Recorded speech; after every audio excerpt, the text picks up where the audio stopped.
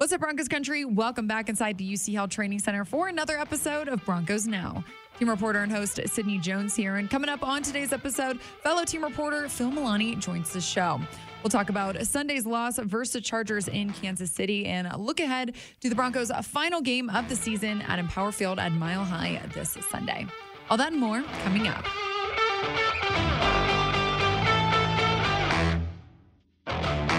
Before we get into today's show of Broncos Now, I just want to start off by sending our thoughts and prayers to Bills safety Damar Hamlin, who suffered a cardiac arrest after a hit during their game versus the Bengals on Monday Night Football. A really incredibly scary situation, really devastating. Damar, we are praying for you, Broncos country. Make sure to keep sending your prayers out. Just a really tough time for the NFL community. Now, as we shift our attention to this Broncos team, fellow team reporter Phil Milani joins me here inside the Broncos podcast studio. Phil, appreciate you joining me on the show today. Sid, thank you for having me. Appreciate it. Yeah, of course. Well, 1 week left in the season here for the Broncos. I know it's been 1 week now since Jerry Rosburg was named the interim head coach. So let's start with him. I know he talked on Monday and just talked about how much an honor it was for him to kind of take the sideline. For the first time as a head coach. He said he felt like it's where he was destined to be. It felt comfortable for him. So how do you just think he did in his first week and his first game? Well, I will say Jerry Rosburg sort of has become a fan favorite around here. Yeah, it does seem like fans have really like his message has really resonated with them. Mm-hmm. And I think that you saw the team take on his personality a little bit, played some disciplined football. The special teams certainly looked a lot better. I saw Alex Singleton force that fumble. Eric Sauber jumped on it, had a blocked field goal there before halftime. So special teams looked a lot better. Kendall Hinton had a nice return at the end of the game. So I thought that you saw the players really respond to the message that Rosberg was sending during the week. And, I think that he talked about like planting seeds and hoping that, the garden will bloom later on next year. And I think that hopefully he's able to do some good things here this last game and then send the Broncos off into the offseason maybe with a win. He just said that he really wanted those guys to be able to celebrate after this game and just be able to enjoy something from this season. One other thing I thought that stood out from his press conference on Monday was I think that Cody Roark asked him, hey, what do you think it says that your players were able to rally for you? And will that message continue this week? And he was like, they didn't rally for me. Like, they rallied for each other. They rallied for this fan base. And I thought that was really good perspective because I think so too. While this is a special moment for Rosberg and he should be able to soak this in, he said that he brought his son to the game and he was able to sort of embrace that moment with his son. At the end of the day, he knows that he didn't go through training camp with this team. He was just a consultant, really. Yeah. And so he knows that this isn't about him, for this whole team, and that these players are the ones that have gone through this season. They're the ones that have worked really hard and suffered all these losses. And so is the fan base. So he's like, it's more about this team doing it for each other and doing it for the fan base. Yeah.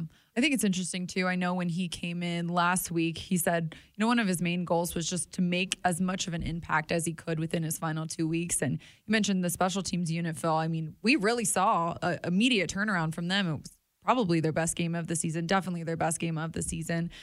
So it's interesting to see just how much of an impact he has already made within the first week. Yeah, I mean, he's a longtime special teams coordinator coach in this league, so he knows special teams. And even just the way that he handled the situation with Montreal Washington, you know, he was like, look, I think this kid has a bright future. He's got a lot of talent, but he's still working on his fundamentals. For sure. And so while it was a little bit tough, making him inactive for the game.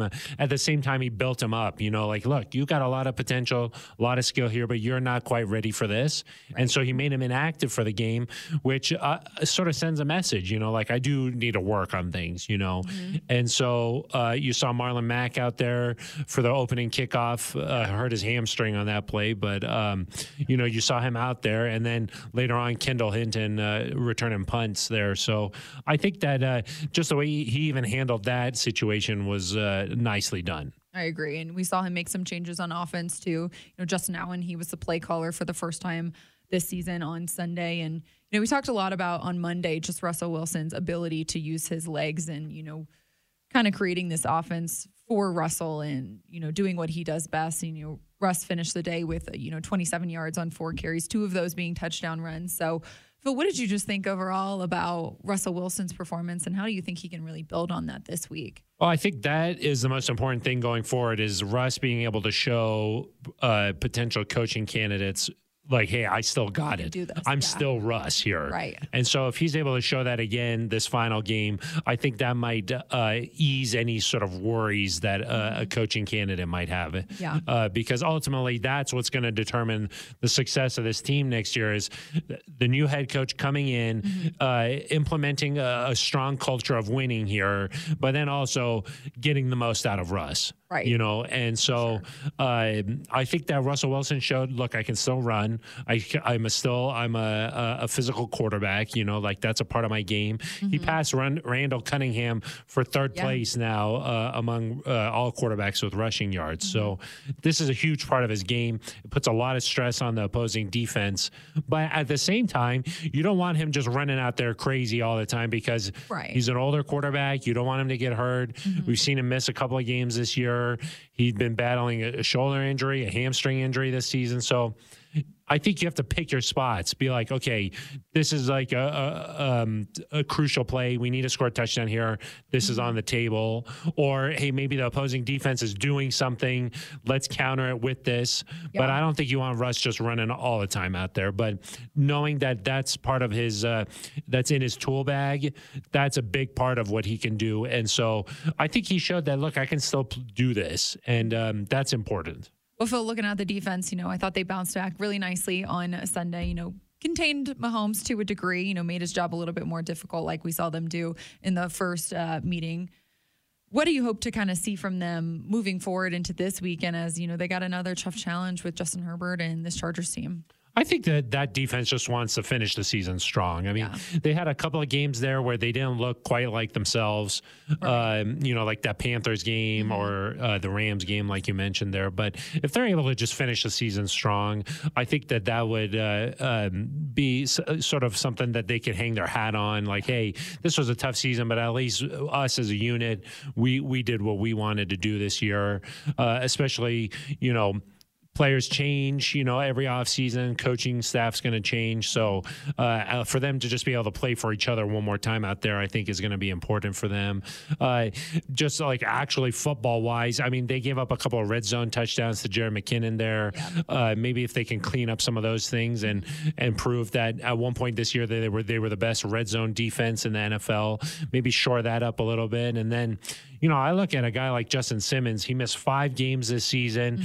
He's still tied for the lead in the league for interceptions with his 6th one against Patrick Mahomes. He got it on Sunday. So maybe if he can get another one and end the season, the league leader in interceptions, even though he missed 5 games, that would be really impressive. So that's a career high for Justin Simmons. 6 is. So if he can get one more, that could be kind of special. And then should have been a Pro Bowl starter. Just saying. I agree. Yeah. But I think the thing they care about more is all pros. All pros. So we'll see how that voting ends up there. So.